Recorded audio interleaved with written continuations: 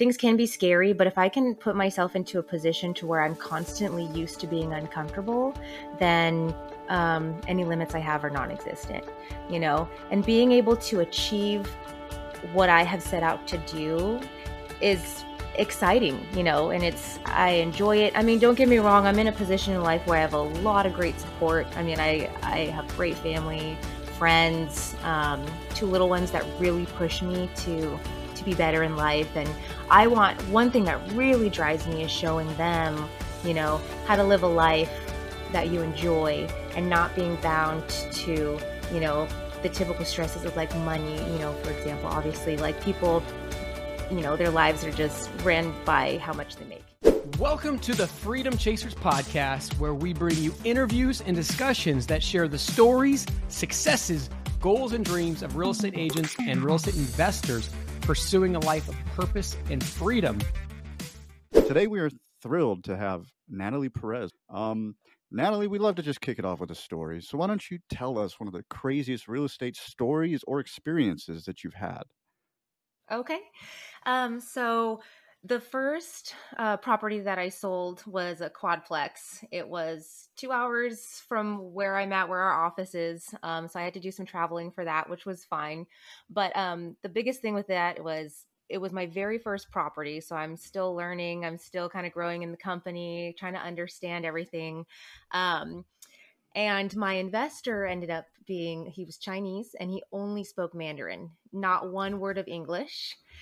So I'm working with an investor who only speaks Mandarin. So we're trying to translate Mandarin to English, English to Mandarin. And then I also am trying to network and find contractors that could work with him. And I happened to find a contractor that only spoke Spanish. So I was working with language barriers, and that was to me that was pretty crazy. I was traveling a couple hours, meeting people that didn't speak English, so we were going from English to Mandarin, Mandarin to Spanish, Spanish to English, and that was just a wild experience for my very first sale. That was your very first sale? Yeah, so I learned a lot, including different languages. Right. Yeah, my first, which typically it's a little bit, I mean, I've heard it's, not going to be that complicated with the company I work for and how we work with our investors. But yeah, my very first sale was working with two different languages and trying to translate and understand what I'm doing and what they're needing and kind of tying all that in. Love it. Yeah. So take us back to the origin part of the story. I know you're newer into the investing world, and we're super excited to dive into this to give people inspiration on the journey like the one you're on. So, but what led you into real estate? What preceded that? I started in property management, but specifically for apartments. So it was kind of crazy. I was actually working at a coffee shop right after college.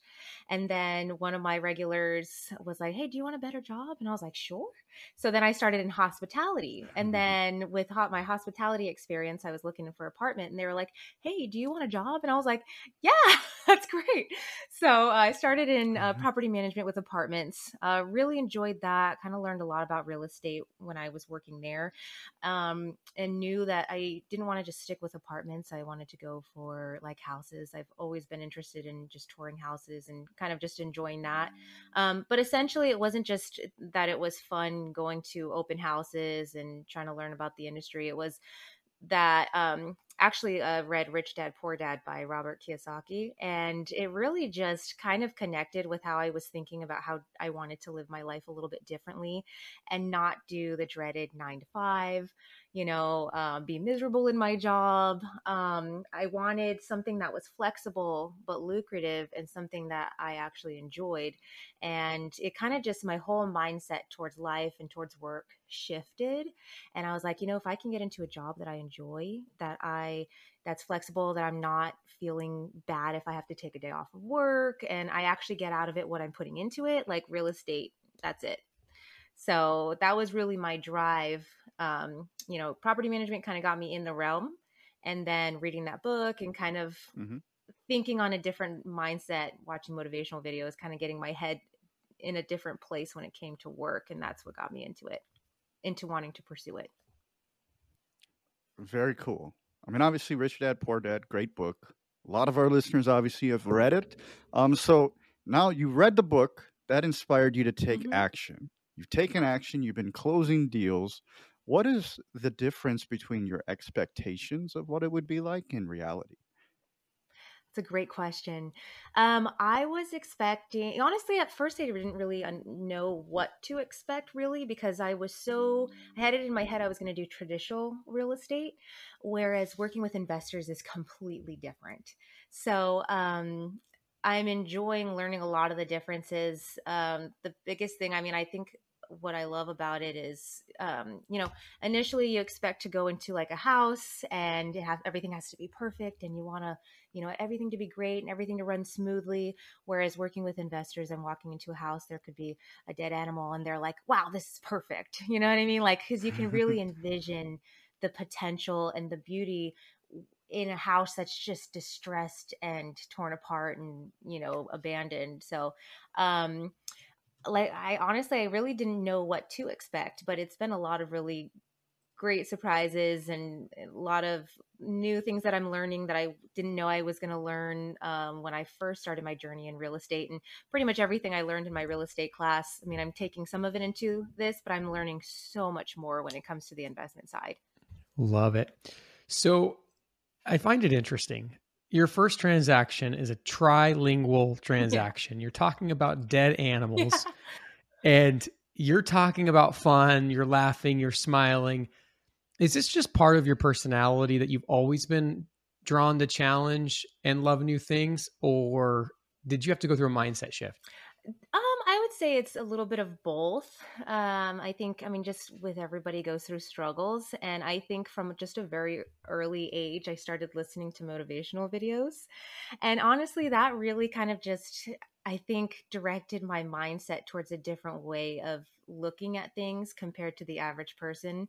I really just learned how to take everything, and just be positive about what I'm going through and really just enjoy life in a different way than I think that other people do, and actively taking, steps to enjoying things like exercise or taking my vitamins or really reading and being knowledgeable and enjoy like doing things that I enjoy though. I've, like I said, getting into real estate was something that I wanted to do. So here I am actually doing a job that I enjoy. Therefore, it's Hmm. hard not to be energetic and excited about it.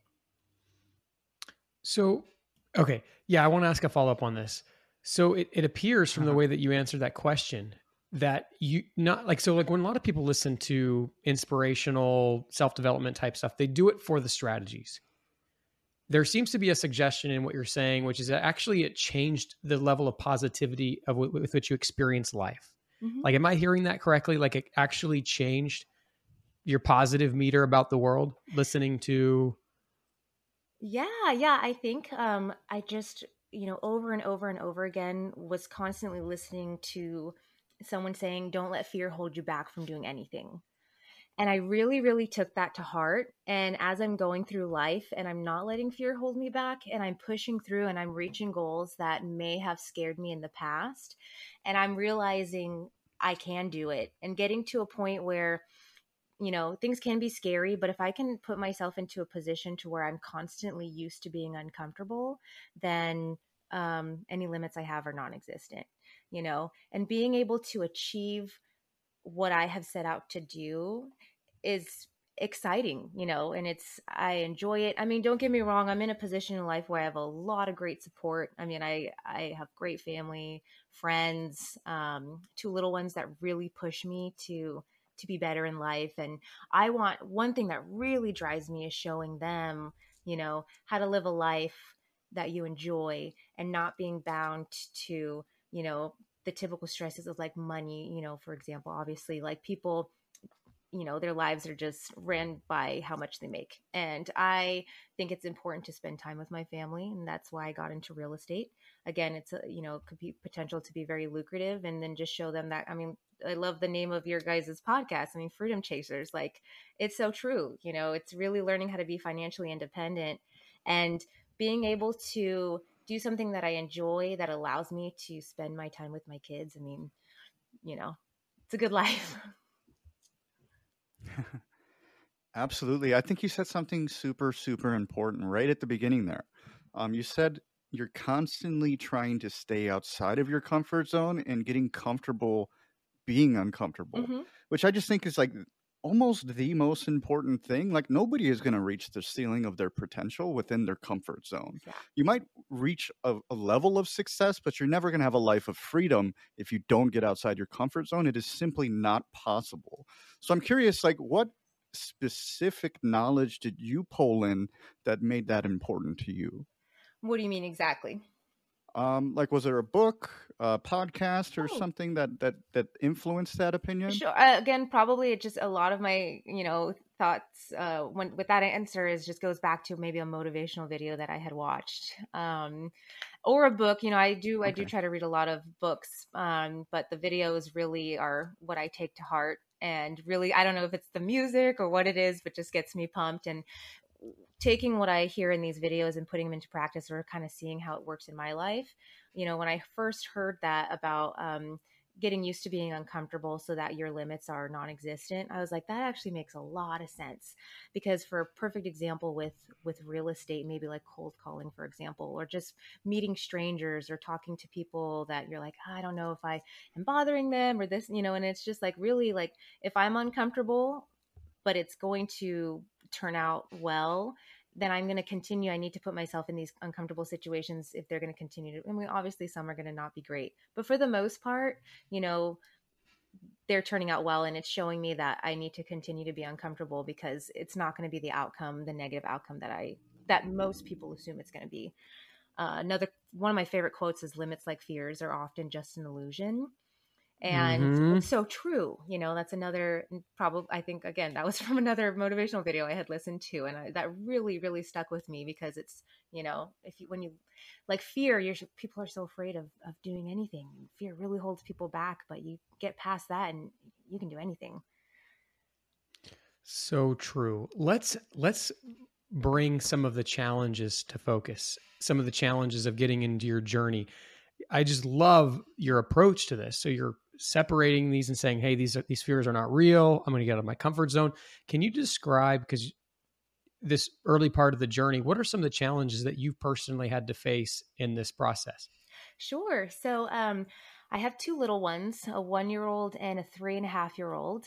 And I'm a single mom right now. Luckily, I do have my parents' support, but I think really kind of getting my head space into like just getting my head into a place where I was, I really had to work with going through my real estate school and on top of taking care of two kids, on top of working a part time job. And it was just very overwhelming. And then even after that, figuring out care for them and going from, because before this, I was a stay at home mom. So I went from not working, but just full time working as a stay at home mom, and then going into being a single mom, and just knowing I needed to do something, knowing that I wanted to do real estate and I wasn't going to let this hold me back. Because it's scary because obviously, a lot of people, when it comes to real estate, is it's commission based. You're not working for an hourly wage. So, you're working hard, but you don't know when you're going to sell that next deal or that property. And, you're working to find people who can buy from you. So going into a position to where everything was kind of unknown, but a job that like was still again kind of unknown, not having a secure like paycheck, was difficult.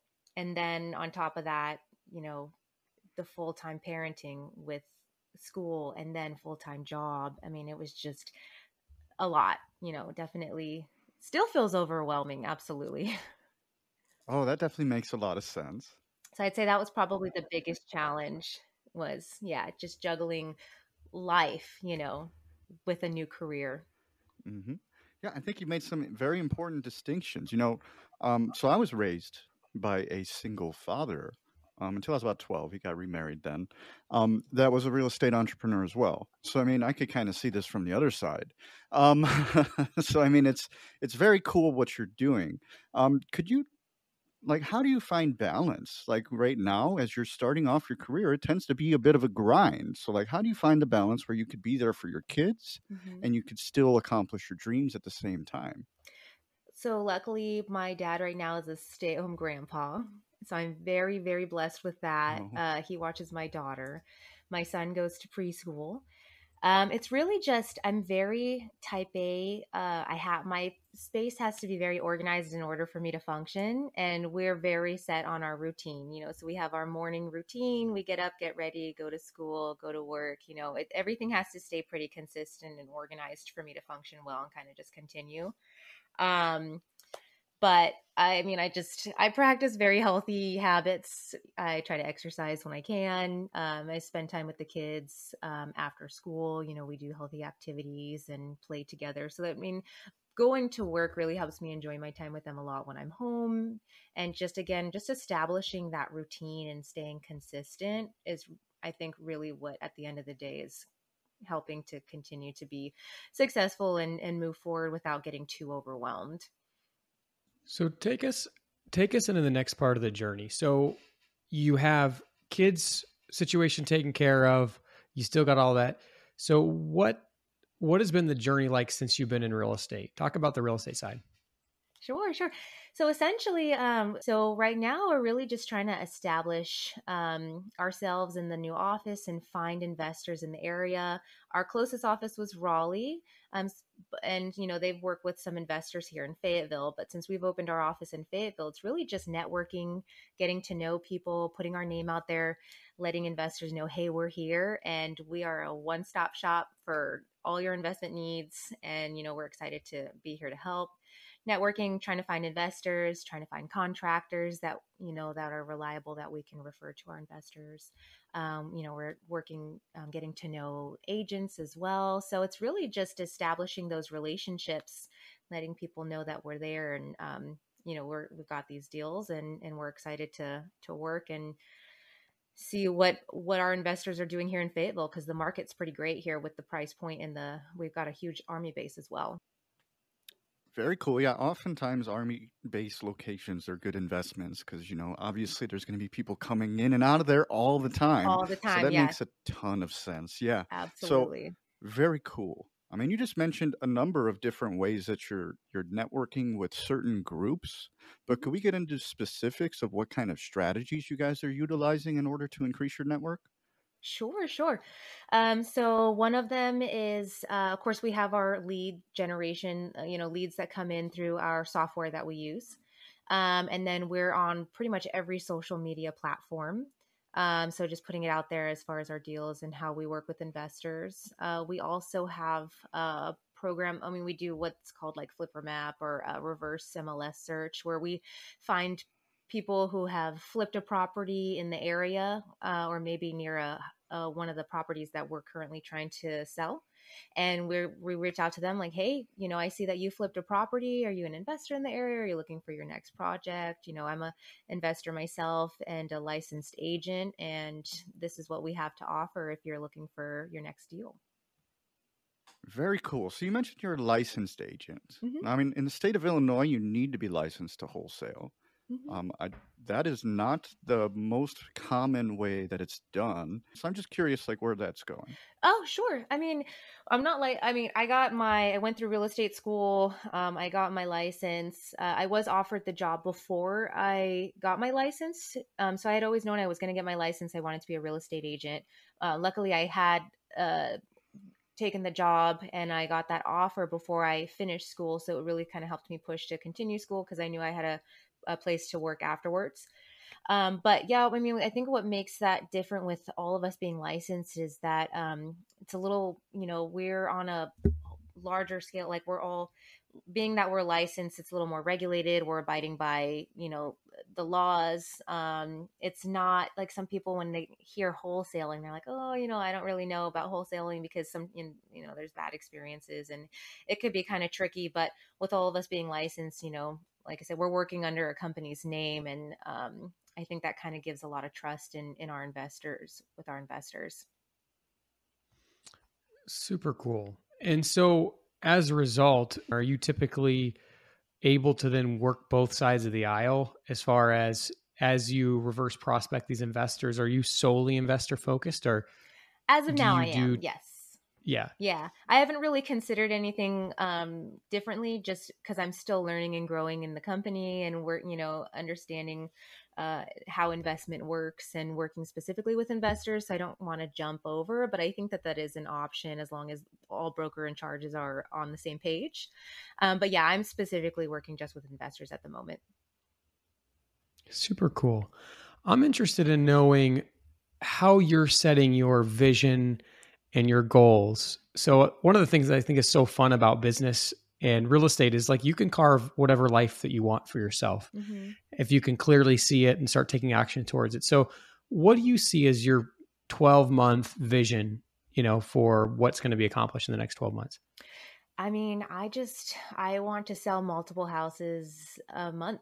I definitely right now I'm really still focusing on building my buyers list and getting to know investors, and um that's essentially like where I'm at right now, is just really trying to outreach and network and get to know people, and so that because we have all this awesome inventory, and I have a list of investors, but I want to really get out there and get a larger list. So I'm like, I know multiple people for all the different properties we have, because we have a lot of properties, for specific strategies and criteria for our investors. So it's really building that buyers list initially. So that's kind of what my short-term goal is. And then, really starting to continue to sell, especially like regularly for, investors that are doing multiple projects a year. So ideally, I mean, I'd like to say I want to sell at least 3 houses a month, but at the end of the day, that's going to continue to increase as I continue to work in the industry and work with investors and grow my buyers list.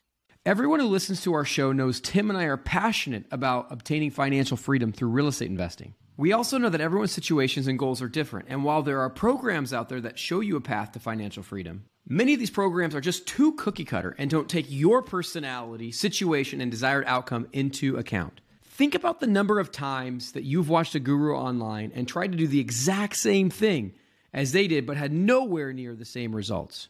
You are not alone. When I got started, I was continually paying for courses and getting only partial results until I discovered the path that made sense for me. The results prove this out. Most online course creators have let us in on their dirty secrets that 90 to 95% of their students never complete their course and achieve their desired outcome. This is not something that we're okay with. The benefit of working with Tim and I is that we are interviewing between 5 and 20 people every single week. We have accumulated hundreds of 7-figure strategies and gotten inside scoop from these successful entrepreneurs. We're able to work with you to pick the strategy that will best fit and then help you create the custom plan to take you quickly into financial freedom. As a former math teacher, I always taught my students that the fastest way between 2 points is a straight line. If you want to get rid of the many curves in the road that can make the journey longer and more costly, then go to coaching.freedomchaserspodcast.com and book a call with us, and let's get you on a straight line path to freedom. Awesome. So in addition to selling 3 houses a month, like how would you define, like this is the Freedom Chasers podcast and we're all about freedom and purpose. Can you define maybe what you feel like so far is your life's purpose, and what would freedom look like if you achieved it? Spending time with my family, not feeling like I'm always at work. I mean, when I worked in property management with apartments, I worked 9 to 6. I mean, I didn't have kids at the time, but that was just a long day. And with real estate, I mean, you are working very hard. I work evenings, I work weekends, but I at least have peace of mind that I am flexible. If I need to take a day off to spend time with my kids, I never want to feel like I'm missing out on life because I am always at work. And I think that freedom, that's a lot of freedom, mental freedom too, and then freedom of your time. And then as I continue to be more successful, freedom financially, I mean, I feel like real estate really gives you freedom in so many ways. And that's, why I got into it. So it's just spending time with my family, the ones I love, and, setting myself up for the future and not just having to worry about money all the time, because too many people do. And it just seems so miserable. Oh, you are 100% correct there. Money is not everything. And oftentimes people think it is. And then when they have money and they're unhappy, they're like, oh, I thought this was going to fix all my problems. And then that's Yeah. just not how it works, unfortunately. So, I mean, money isn't everything. We love asking that question in particular because everybody's idea of freedom is completely different. And I love that you rolled your kids into that because, being a good motherly figure is obviously extremely important. I would love to dive into some specifics. You're talking about 3 deals per month as a goal. Is that going to be still primarily on the disposition side? Or is there a point where they switch you from disposition to acquisition? Or is there a point where you're running both ends? Or just kind of give me an idea what kind of progression is natural there. Sure. So they definitely give us the opportunity to go from a disposition agent to an acquisition agent. That would be something I would be very interested in the future as I continue to learn, because the working the numbers seems so fascinating to me, and I really enjoy it. But yeah, I'm not sure what the time frame is, but I know most of the if you're in a disposition agent, you're there for a specific period of time before you're ready to jump into acquisitions. It's great about the company is it seems like everybody just continues to grow and they continue to move up in the company. So that's, the potential for growing is endless. Awesome. So one of the things that I'm excited to talk about, since you're newer to the journey, is can you describe one of the challenges you're facing right now, or one of the obstacles you perceive you'll face, so that we can have like a small discussion about, problem solving? We love, if we can, and we don't usually get the opportunity much, like I'd like to tackle a problem with you. Like, what are you seeing as being maybe the obstacle to your success that we could all discuss? Sure. Yeah, that's a great question. I think it's finding solid investors who are really not that I don't I like working with new investors and I like working with seasoned investors, but it's finding an actual investor compared to someone who's just, I don't know, maybe not really investing, or they say they're interested and they're not interested. And, you're working really hard to send out these deals and try to work with them. And it just seems like I'm working all day and I don't have anyone who's actually serious. So I think I'm on all these platforms and websites and marketing and putting myself out there, and not really getting back those solid investor leads that I have been hoping for and looking for. Interesting. And so essentially the process you guys are doing now, you said you're on the platforms. And it also, I think earlier you mentioned you guys are reverse finding these investors, essentially seeing that they're conducting transactions and connecting with them. Yeah. And yet it's still the case that most of these investors are what we would call on the agent side, looky-loo buyers. Yeah, it's either that or they're already working with another agent. So as our company grows, we opened up our office in Fayetteville. We have another office in Raleigh. So it's really outreaching and finding investors who aren't already working with somebody with New Western, or who are actually serious with working with us and working on a deal with us. Totally. So tell us a little bit more about what is the social, tell us about what's happening on the platforms to get these buyers. Yeah, honestly, I've had a lot of great luck with Craigslist. That seems to be the place that I'm getting more serious investors. Which I was like, I didn't even, I was like, people still use Craigslist. So that was kind of a crazy surprise for me, but they actually do. I think my first property that I sold came from an investor from Craigslist. So really it's just putting the deals out there. Try not to be too salesy, but showing people like, hey, we have what you're looking for. We've done the numbers, we've done the work. We know this would be a great deal for you as an investor, whatever strategy you're looking to do, if it's long-term rental, short-term rental, the BRRRR method, or if you're trying to fix and flip, we've crunched the numbers. And if you crunch the numbers too, you'll see that this is going to be a good outcome for you as an investor. So it's really just putting that information out there without being pushy, and just saying like, we're here and this is what we have. So work with us, because it's a great, we're, like I said in the beginning, we're a one-stop shop for investors, and there's no fee to work with us initially, to send out the deals on a daily basis. Yeah, that makes a ton of sense. So, I mean, you had mentioned before that you're not getting all serious investors. So, I mean, I was curious if you're running into this because there are people that teach daisy chaining as the model to use.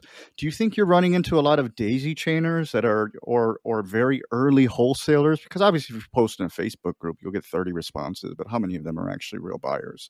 You're probably talking like 75% wholesaler or daisy chainer, right? So, I mean, Yeah. is that one of the issues that you're running into, or just kind of give me more feedback there? So point you in the right Honestly, direction. I think the biggest thing is maybe being a female in this industry and not getting serious requests for real estate. They're looking for something else kind of thing, if I'm being completely blunt. Oh, Being a female, okay. in the industry is, I think it's been good. And like I said, I've been getting some serious investors, but I think maybe being on social media and all the social media platforms, those are the ones that are bringing in the most leads, but the least qualified ones. Yeah. And maybe some potential for some risky scenarios. You hear more and more of these cases where people are targeting female, real estate agents or real estate investors. Absolutely. Yeah. Yes. Yeah. It is. There's always that risk. 100%. So I'd like to dive into this. I'd like to dive into, give me some examples of what I know deals can range from bazillions of dollars of profit to no profit and cash flow. Not give us an idea of what general deals look like, because we invest all across the country. We work with investors across the country. I live in California, so almost everything seems extremely cheap. But if you wouldn't mind working out some numbers on what deals look like, because maybe we can help point you, and some out of state investors might be a good possibility. Yeah, well, and again, that's why we opened up our office in Fayetteville, because we realized that the price point was just excellent, even compared to, the Triangle, like Raleigh, it's just so much cheaper. So we're selling houses, from as low as like 55,000, but those maybe need a lot of rehab, but it's like 80,000. I mean, we just had a great deal, or we currently have a deal. It's like 5 little homes on the same street for 230,000, all fully rented, month to month renters. If you wanted to do rehab, I know your faces, you're just like, what? And that's So let me stop you here. Real quick. Tell me about these already rented, already renovated. What are the rents on these things? I want to say, let's see. I know after rehab you can make up to like 5,000. I want to say it was like $2,000 to $3,000 for the rent monthly of total. For all 5 combined. Uh-huh. So like a 1% rule. And then were you starting to say that they can get up to 5,000? Yeah. Did I hear Based that on right? comps after rehab. If you wanted to get a new tenant, then you could get upwards of 5,000 rent for that. All 5 of the little homes. Have these homes already sold? Not yet. No. Okay. Off show, we're not going to release the addresses to anybody. Right. Off show, we might have some investors we can connect you to. Yeah, that would be great. I think it's a great deal, and again, what I was saying before, I mean, we have all these deals. I'm just trying to build those relationships and those connections. Like, hey, we have these, who can I talk to? Who can I let know that this is a great deal? That, I mean, it's just it was great cash flow for rent, whether you keep the tenants or you move them out, rehab, and then, rent it out for even more. So let's dive into this a little bit deeper. So you talk about going from $2,000 or $3,000 a month to $5,000 a month. That's a humongous jump. Is it that they're just literally that far under rented, or is there a strategy shift that's going to happen to get to 5,000, like an Airbnb or alternate forms of income? Well, all the properties that we're working with are in a distressed state. Essentially, most of them need rehab. So it's essentially just bringing them back up to market value and being able to rent them out based on the comps, what other, rentals are renting for in that area. Okay. And then for that one, like what would the after repaired value look like on that? For the whole property? Do you have numbers on that? I don't have that at the top of my head. That is, I'd say that's another probably thing with our company, is we move so fast, and we're getting multiple properties on a daily basis. So I'm trying to learn how to also just stay completely organized, because we could have one property and then in 10 minutes after it comes out, it's completely gone. So you have it in your head, when the showing is going to be, you crunch the numbers, you're looking at our packets with all the great details. And then before you know it, it's gone. And you're like, oh, wait, so we're going through all the properties. But yeah, at the top of my head, I wouldn't be able to give you that answer, but I do. What's great about our company is we provide project analysis packets. So they're very, very detailed packets of all of the deals that we have, all the properties we have. It includes, pictures, tax records, comps, school districts, like a map. I mean, we give all the information that our investors need to be able to determine if it's going to be a good project for them. But they can go pretty fast because we don't technically hold inventory. We do a double closing with our buyers. So we'll find the property, and then once we find the buyer, we close on the same day with the buyer, and then it's just very, very quick process. Absolutely. That makes a ton of sense. So let's talk long term now. So you talked about your yearly goal. You're looking to do 3 transactions a month. It's like, where do you want to see yourself in 5 years? With the opportunity to grow in this company, I wouldn't mind getting to a point where I can open up my own office. It's really, really cool to see where the other agents in my company are at because, I'm saying 3 deals a month, but there are disposition agents that are working, like in Raleigh, for example, that are selling just a ton a month. So I wouldn't even say, in a year, I want to just be selling 3 because I feel like I could definitely get to a much higher number in that time as I continue to work hard and grow and learn and network. But in 5 years, just with the potential to grow with the company, I definitely would love to open my own office in a location that they don't have one. Very cool. Very cool. So let me ask you this. Hold on, I'm thinking. All right, I got a question while you're thinking. Oh, okay. So what do you typically see as being like generally the amount of profit that you're trying to get to your investors? Like if I'm thinking about becoming Natalie's investor in Fayetteville, like what would your pitch to me be? Like, hey, Matt, stick with me. I'm going to find you this many deals a month, and this is how much profit you could expect to get from me if you set aside, say, $300,000 or $500,000 to invest. Well, I think initially I would be asking you, what is your goal? What do you want to get out of it, with your projects? And then kind of going from there with working with our acquisitions agents and letting them know like this, because we try to do that. We love feedback. We love objections. We want to know what our investors are looking for. I don't want to say, hey, this is what I can get you. I want to say, what do you want? And then I'm going to go out there and find it. All right. So let's role play this here for a second. Okay. So I'm in the sales background. So role playing is like, just word of the day, exactly. In that industry. I want max profit. Uh-huh. Right. I mean, like whatever market is, let's double it. Right. Like, so how do you handle an investor that, not, of course I usually have to settle for what's reasonable because that's what's out there, but right. How do you handle an investor that is essentially like pie in the sky? Let's say you're presenting like a 1.5% a month deal, like in the earlier case scenario you gave, but I want 3%. Mm-hmm. So so I'm coming to, I want a 3% a month deal. So if it's $100,000 purchase, I want $3,000 in rents. Uh-huh. Yeah. So what does that conversation look like? You know what? I haven't had that conversation yet. I'm sure that I absolutely will, only just because I'm still fairly new. And I have found that as I'm starting out, I'm working with other newer investors. I know that situation comes up a lot, though. I just personally haven't had to deal with that myself.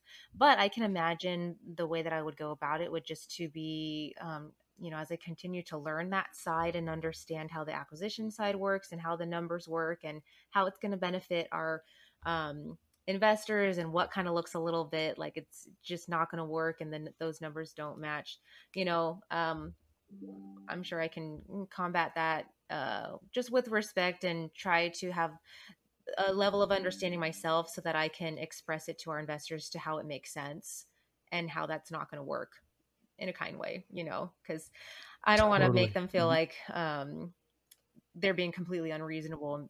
I still want to be professional, but also, sometimes that's just, you're asking for too much. But again, cool. I haven't experienced that personally yet. All right. I want to dig a little bit deeper. So I don't want to let you off the hook. So let's just say I get pie in the sky. Let's say you have a nice, come to Jesus conversation with me, Matt, you're nuts.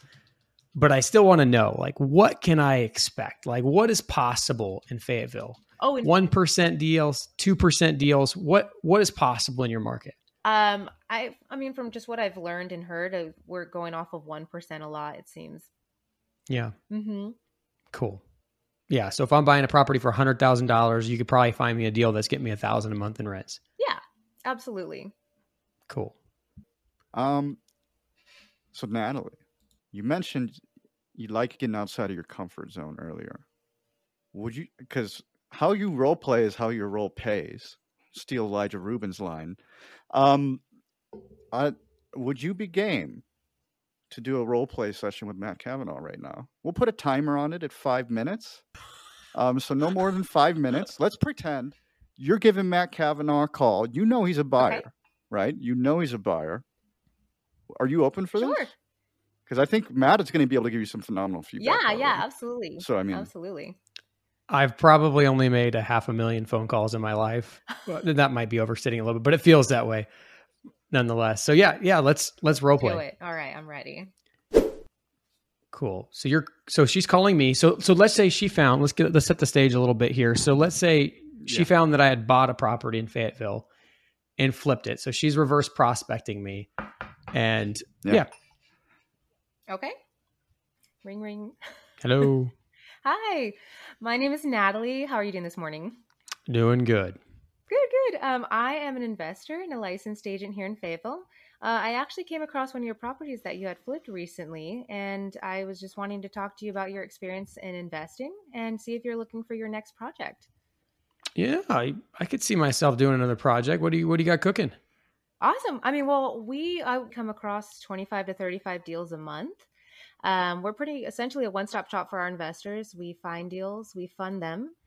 We also can offer resources such as contractors and agents for after rehab and you go to list the property.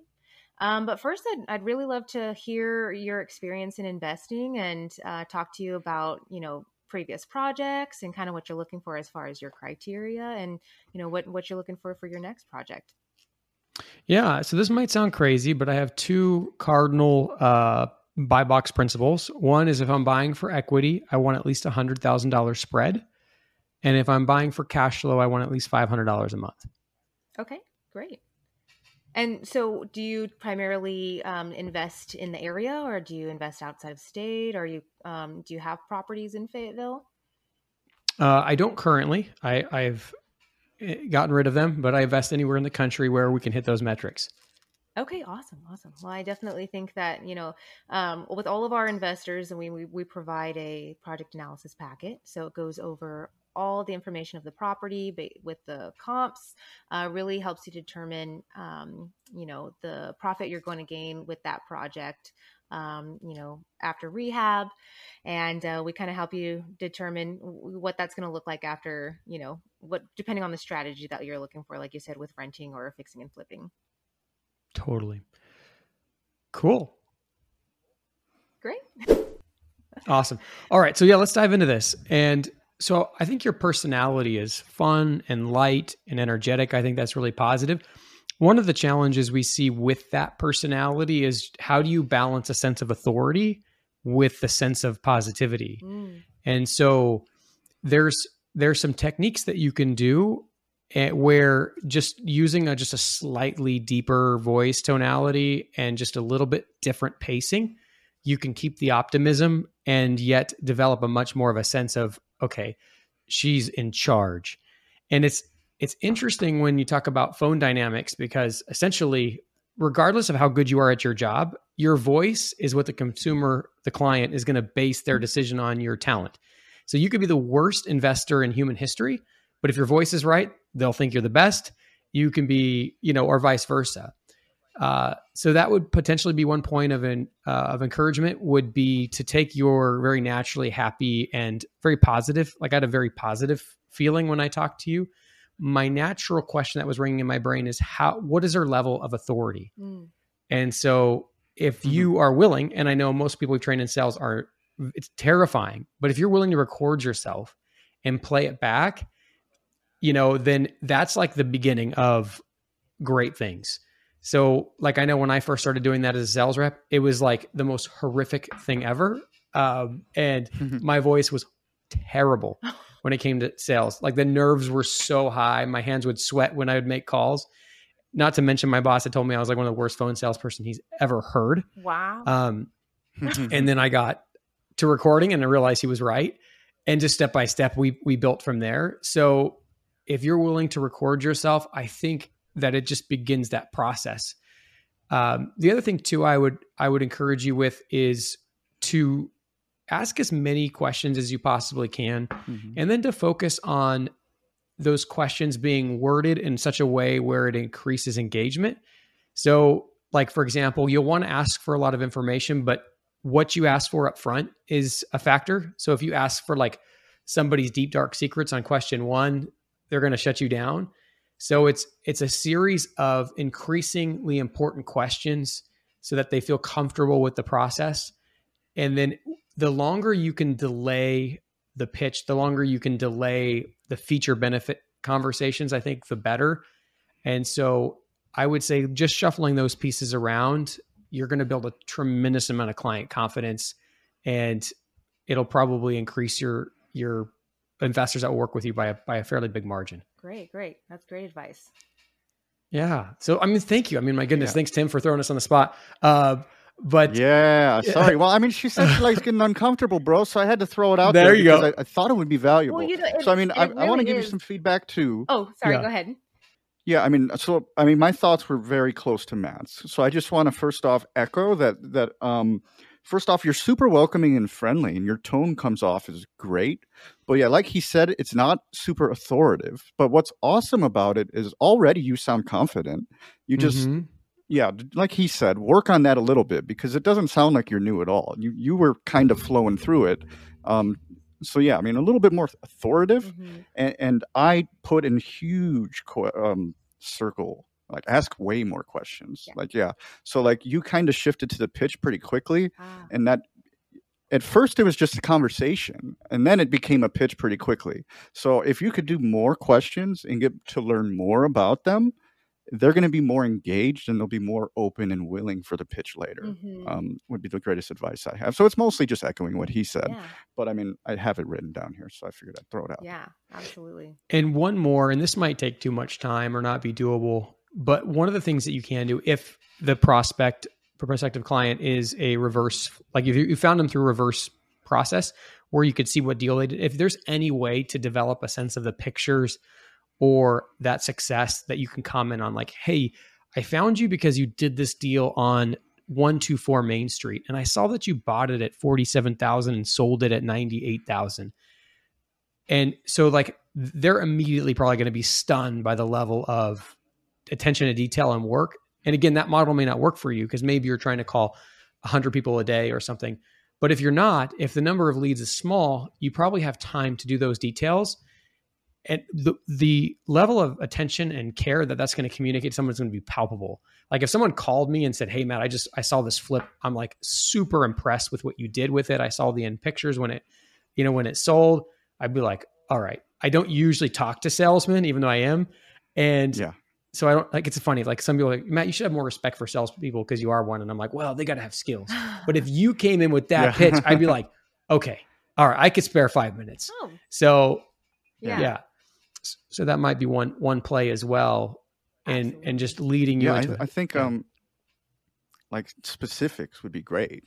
Like, especially because as you mentioned before, you're a female. Like if you dove into the specifics, like I love what you did with the kitchen there or something like that. I think that would really open up the conversation too. So I mean, gotta mention the kitchen when we have a woman on, Tim.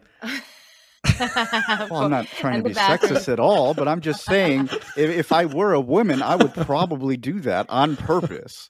So I'm just messing with you, brother. Yeah. So yeah, I mean, I think that would be a great way to engage them a little bit more. So people that tend to be successful in real estate investing, or kind of real estate in general, tend to be one of, very few different types of personalities, and most of them like being complimented and encouraged. So I mean, it's a great way to lead it off. Absolutely.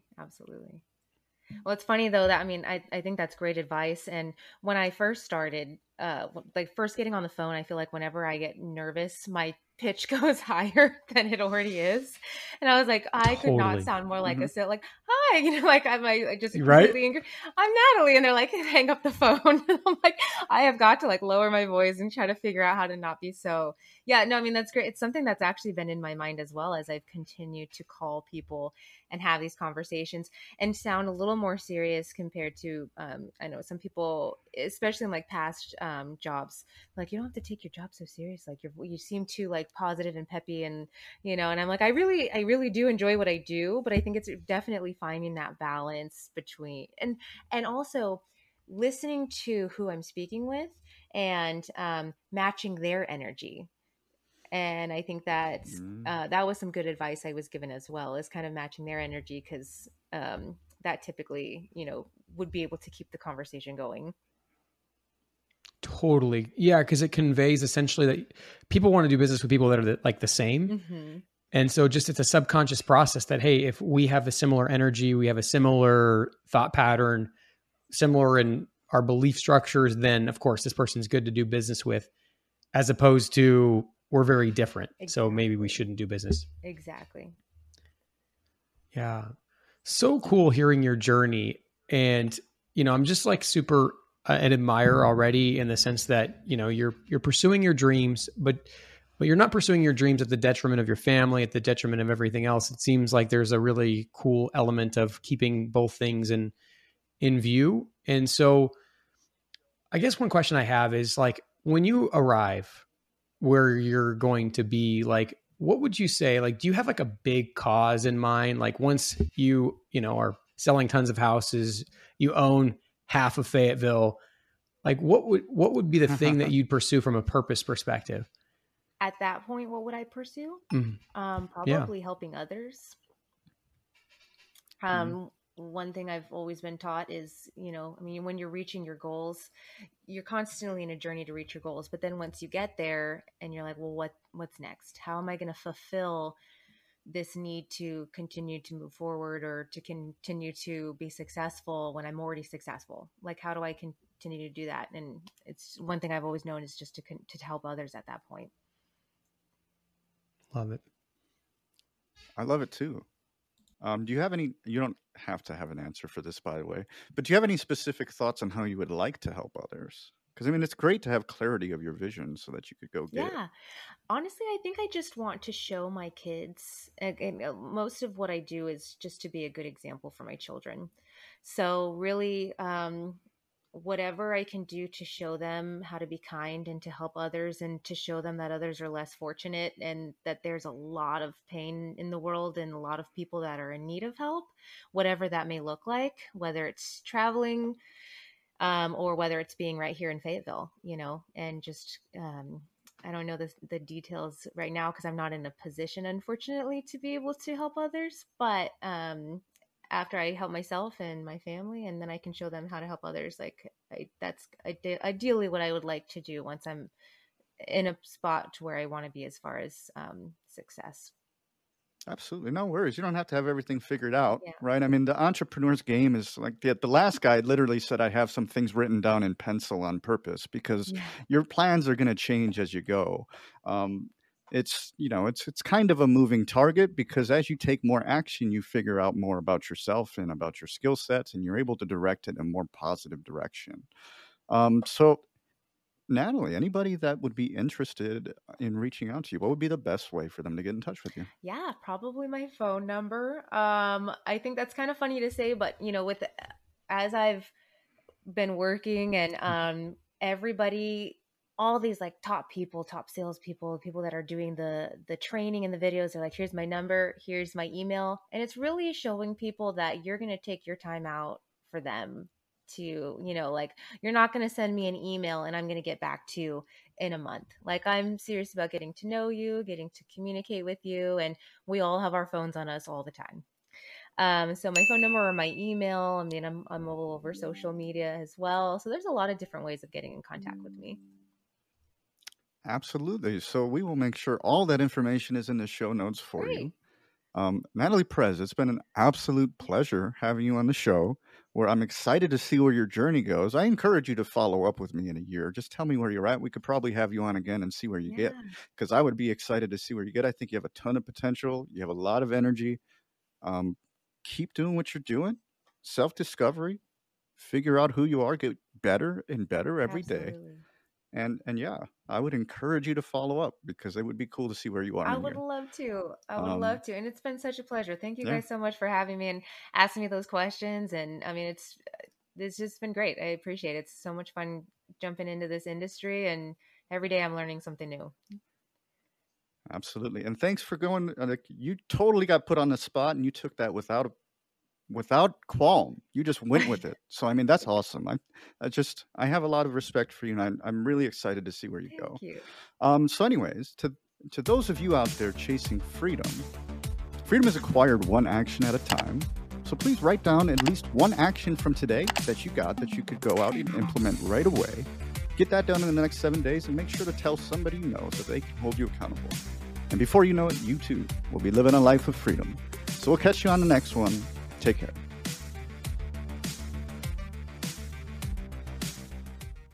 Please like, comment, share, and subscribe. Engagement is like gold to us. We can't do what we're doing without it. Reviews and subscriptions, particularly on Apple, Spotify, and YouTube, are worth more than money. So please do what you can to support the show.